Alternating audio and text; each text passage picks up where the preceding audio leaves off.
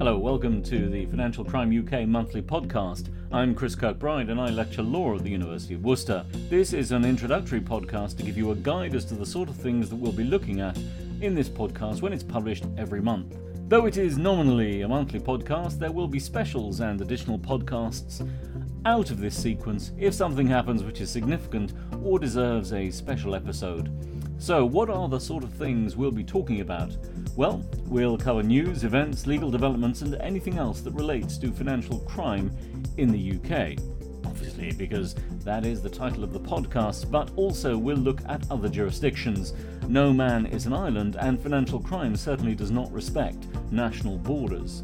Broadly, the coverage will be over all aspects of fraud, bribery, market abuse and insider dealing, money laundering and terrorist financing, data and information theft, which is more often than not allied to some kind of fraudulent activity, cybercrime, phishing, smishing, and the challenges generated by fintech in terms of financial crime threats.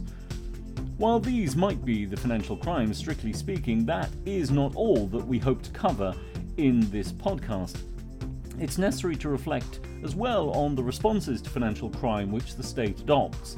While this is less about fines and imprisonment, we'll tend to focus more on those things such as confiscation and recovery schemes, those sanctions which are imposed on those who have committed financial crimes, together with arrangements which are designed to allow the offender to avoid or indeed defer prosecution, namely deferred prosecution agreements. Consideration will also be given to the regulatory architecture of financial crime, both domestic and international, together with regulatory enforcement and aspects of the compliance industry, the industry which helps commercial entities stay on the right side of the law.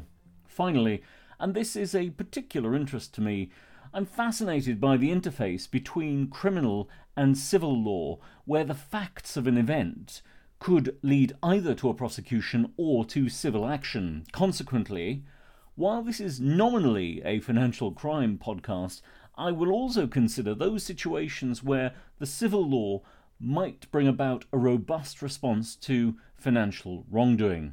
So that's it from me for this first introductory podcast, except to say that the podcast will be available in the usual places: Google Podcasts, Spotify, iTunes, and others.